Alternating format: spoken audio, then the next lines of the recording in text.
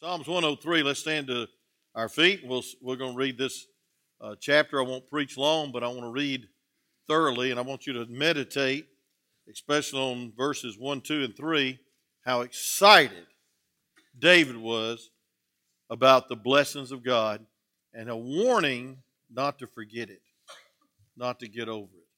I'll read the first verse, y'all read the second, and we'll follow on like that. That'll keep some of you awake. Some of you look like you've had a rough day or life, but thank God you're here, amen, and thank the Lord for your attention for a few more minutes. The Bible says, "Bless the Lord, O my soul, and all that is within me, bless his holy name." Class, bless the Lord, O my soul, and forget not all his benefits. Now, David can surely be excited about this next verse. He said, "Who forgiveth all thine iniquities, who healeth all thy diseases, redeemeth thy life from destruction, crown thee with loving kindness and tender mercies, who satisfies thy mouth with good things, so that thy youth is renewed like the eagles. The Lord executeth righteousness and judgment for all that are oppressed. He made known his ways unto Moses, his acts unto the children of Israel. The Lord is merciful and gracious, slow to anger, and plenteous in mercy." Amen to that. Verse 9, "He will not always chide, neither will he keep his anger forever." He hath not dealt with us after our sins, Yes. nor rewarded us according to our iniquities. For as the heaven is high above the earth, so great is his mercy towards them that fear him. As far as the east is from the west, so far hath he removed our transgressions from us. Like as a father pitieth his children, so the Lord pitieth them that fear him. For he knoweth our frame, he remembereth that we are dust. As for man, his days are as a grass, as flowers of the field, so he flourisheth. For the wind passeth over it, and it is gone, and the place thereof shall know it no more. But the mercy of the Lord is from everlasting to everlasting upon them that fear him, and his righteousness unto the children's children. To such as keep his covenant, and to those that remember his commandments to do them. The Lord has prepared his throne in the heavens, and his kingdom ruleth over all. Bless the Lord, ye his angels, that excel in strength, that do his commands, hearkening unto the voice of his word. Bless ye the Lord, all ye his hosts, ye ministers of his, that do his pleasure. Bless the Lord, all his works, in all places of his dominion. Bless the Lord, O my soul. You may be seated as I pray. Father, thank you for the wonderful, sweet spirit that we feel in this place. Lord, there's nothing like worship because you inhabit the praise of your people. Lord, there's nothing like your presence. And Lord, thank you for the children of God not forgetting what a blessing it is to be saved and to be protected and God to be provided by our Heavenly Father. So Lord, help us, God, as the admonitions 3 times in this chapter to fear you. God, that means reverence you, respect you, and thus humbly praise you for every good and perfect gift that cometh from above. We'll thank you and praise you for using this time to help us leave here a little more thankful for all your blessings. In Jesus' name, amen. You know, the Bible says in Psalms chapter 103 that the Lord should have praise from within, from all our heart. It says, "Bless the Lord, O my soul, and all that is within me." You know what's killing the church today is half-hearted worship. Some people come to leave. Some people come to maybe get a blessing, but the greatest reason you ought to come to church is to bless his holy name, to worship him. Because I'm going to tell you something, friend. If it wasn't for God, none of us would be here, and definitely none of us would be on the way to heaven. We'd probably be slap dab in the middle of hell. And you ought to be grateful. And folks, here he is a warning. He said, bless the Lord, O my soul, and forget not all his benefits. I'm afraid to say that America is forgetting God. And if we're not careful, the church will forget God. If you're not careful, you'll get over all the blessings of life. Verse 3, he begins to list some things we should never forget. And I'm just going to give you the list of them tonight. We'll preach on it later. And folks, we're prone to wonder. We're prone to spiritual amnesia. Folks, remember when you first got saved, how excited you were? Remember the first prayer was answered, how exciting you were? Remember the first tragedy you went through, maybe a death of a loved one, and God gave you grace to get through it? How pleased and excited and thankful you were? And then we get over it. We drop out of church. We show up an hour late and come to church instead of Sunday school. We never witness to anybody. We never read our Bible. We never pray. We never shout. We never rejoice in the Lord in private. We forget our home devotion. We forget our personal devotion. Folks, what is it? What's the problem? Is David was saying, listen, don't forget. Don't forget. Just don't forget. Don't get over it. I believe we've lost the wonder of it all. We've lost the awe of God's presence. The Bible says in Psalms 150, verse 6, let everything that hath breath praise ye the Lord. Praise ye the Lord. Psalms 113, verse 3, the Bible says, from the rising of the sun until the going down of the same, the Lord's name is to be praised. Thank the Lord. And I believe with all my heart, this nation started right. George Washington issued the first presidential Thanksgiving proclamation. I want you to see what our first president said. I doubt the president today will say it. But listen to this. It is the duty of all nations to acknowledge the providence of Almighty God, to obey His will, and to be grateful for His benefits, and humbly to implore His protection. Gratitude and grace comes from the same root word. They are to go together. And we need the grace of God to be grateful. We need the grace of God to be gracious. But folks, we need the grace of God to be thankful, because the devil constantly wants you to pull yourself up by your glorified suspenders and say, I have arrived here on my own. Well, I want to tell you something, folks. Without Christ, you can do nothing. With Him, my, how God blesses. So let me just give you 5 or 6 things, 4 things that you should never forget. Never forget. Number 1, you should never forget the purging of your sins. The purging of your sins. I want you to notice 3 verses in this chapter. I'll just try to read those. We'll be out here by 8:30 sharp, because I want you to be sure to know that there is more to come. Look at verse 3. Who forgiveth all thine iniquities. Forget not all His benefits. Who forgiveth all thine iniquities. Who healeth all thy diseases. Look at verse 11. Real quick. For as the heaven is high above the earth, so great is His mercy. What is mercy? Not getting what you deserve. Towards them that fear Him. But look at verse 12. I love it.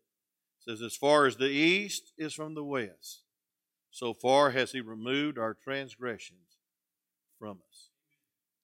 I want to tell you something, friend. When you're saved, you're forgiven. And I don't know if that's struck your happy bubble, as Brother Clay McNeese, Dean McNeese sometimes says, but I want to tell you something. They ought to at least strike a smile in your soul and a blessing in your heart that you have been purged from your sins, and those sins will not be brought up again because they're under the blood. And thank God you're saved, saved, saved. Saved past tense, saved present tense, and saved future tense. And folks, He's purged you. The Bible says that He sat down on the right hand of God, and He has purged our sins, and then He sat down on the right hand of God.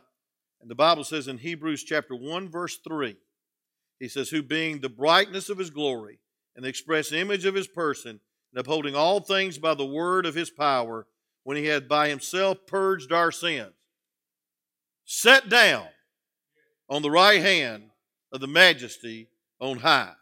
Folks, he purged your sin, and then he goes and ascends to heaven 40 days after the resurrection, and he's ever living to intercede for you and to forgive you if you'll just call on him.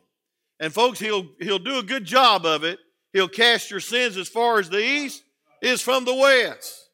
What a wonderful assurance. What a wonderful assurance we can have on this Thanksgiving Eve of all thine iniquities being forgiven. Look at the words. It says, bless the Lord, O my soul, and forget all his benefits, for he giveth all thy iniquities. All thine iniquities. Who healeth all thy diseases. Friend, listen. You're saved. Folks, you ought to be thankful.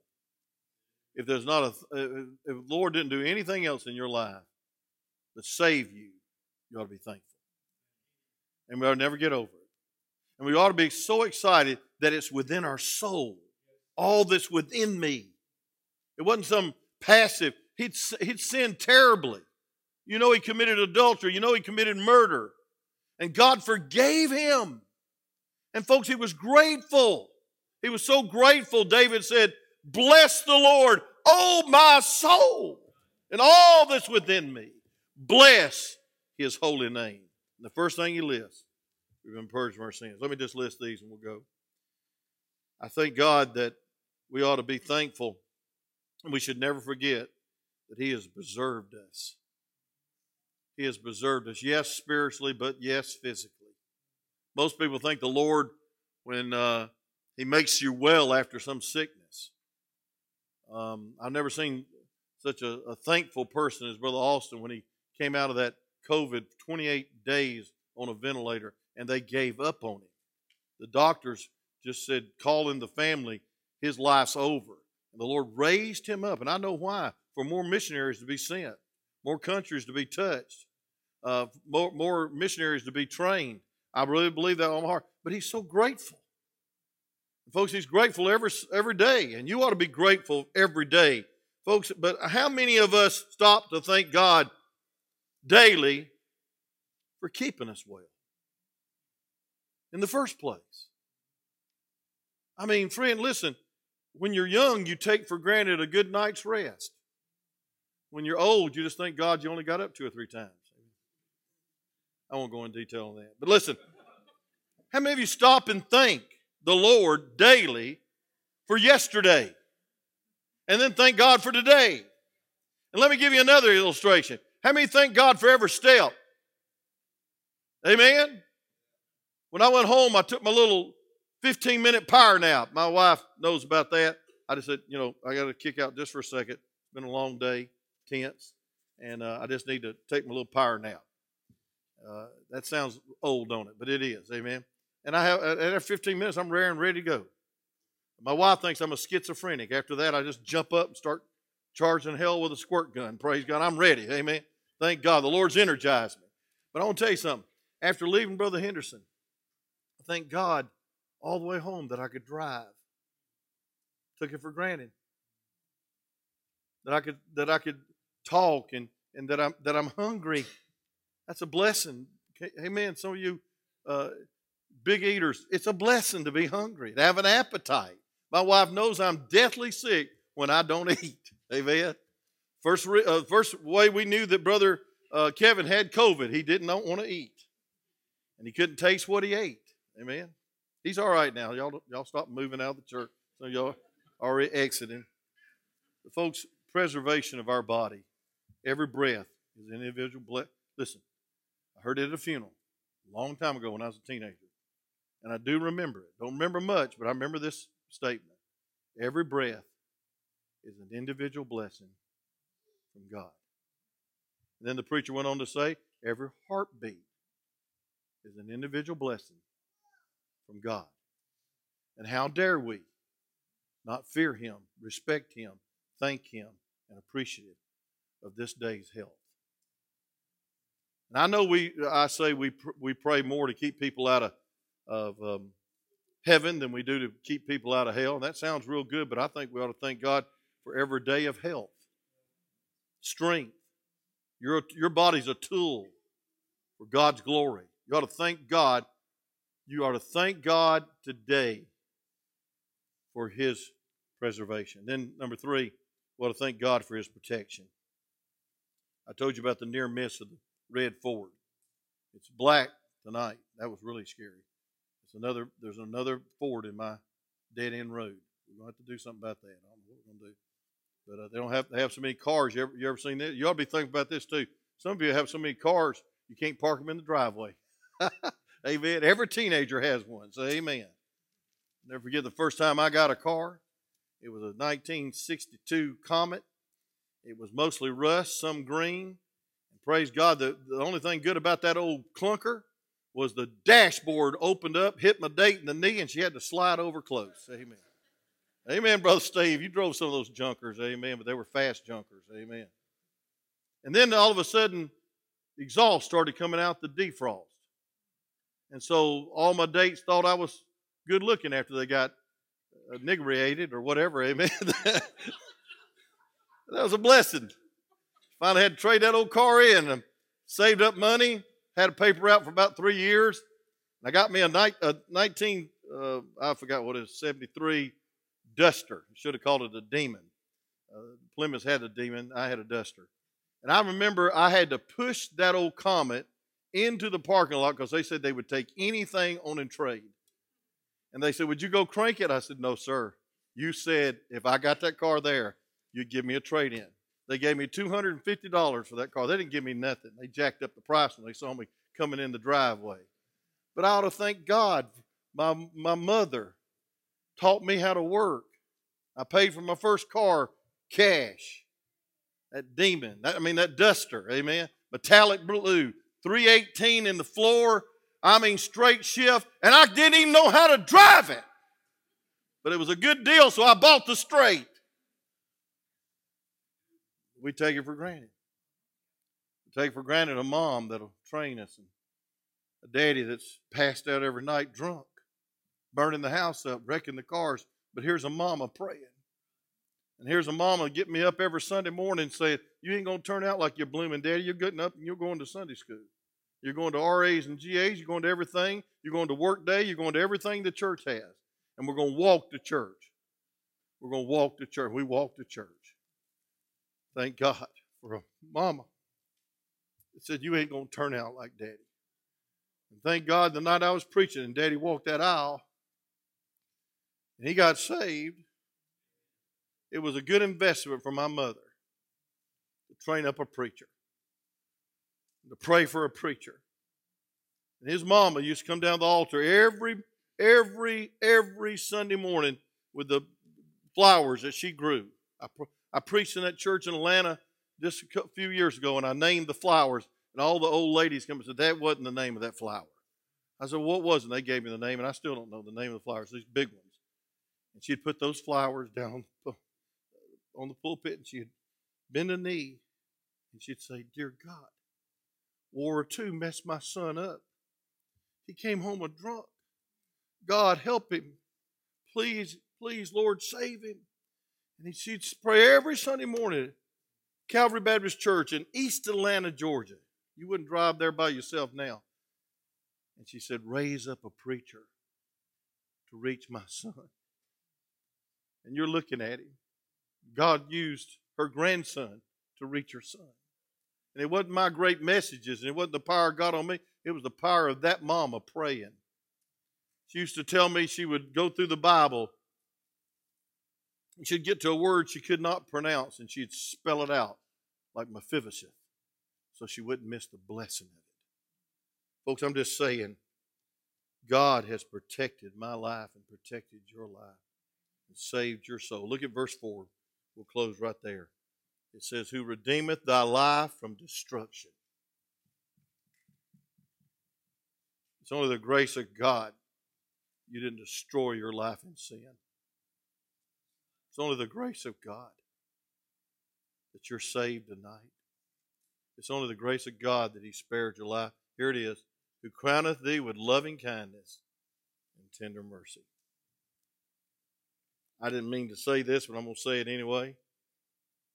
The Bible's going to say it in Psalms 34, verse 7, about this protection.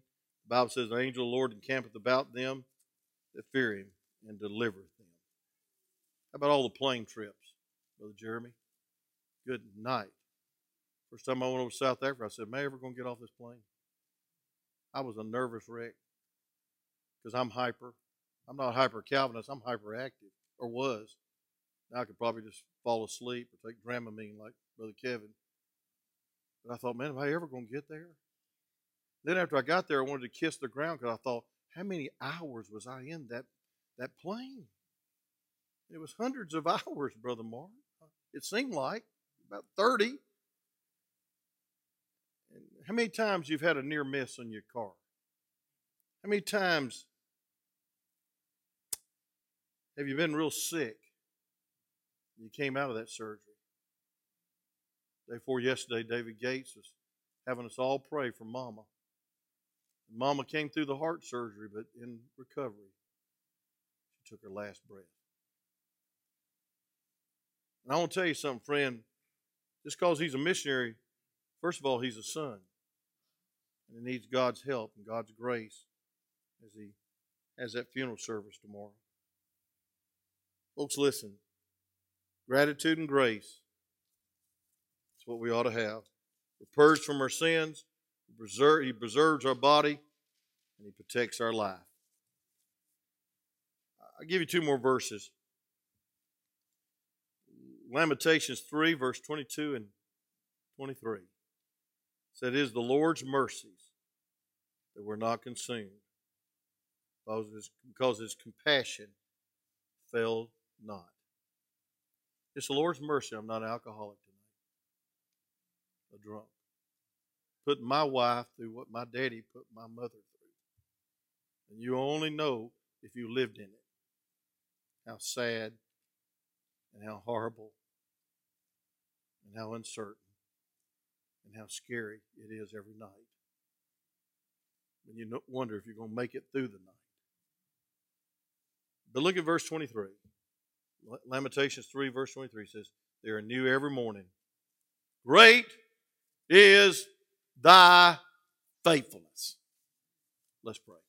Father, thank you for this night. And Lord, we just try to praise you and thank you, God, for your loving kindness. Lord, you're a loving and kind God. We don't deserve any of these blessings.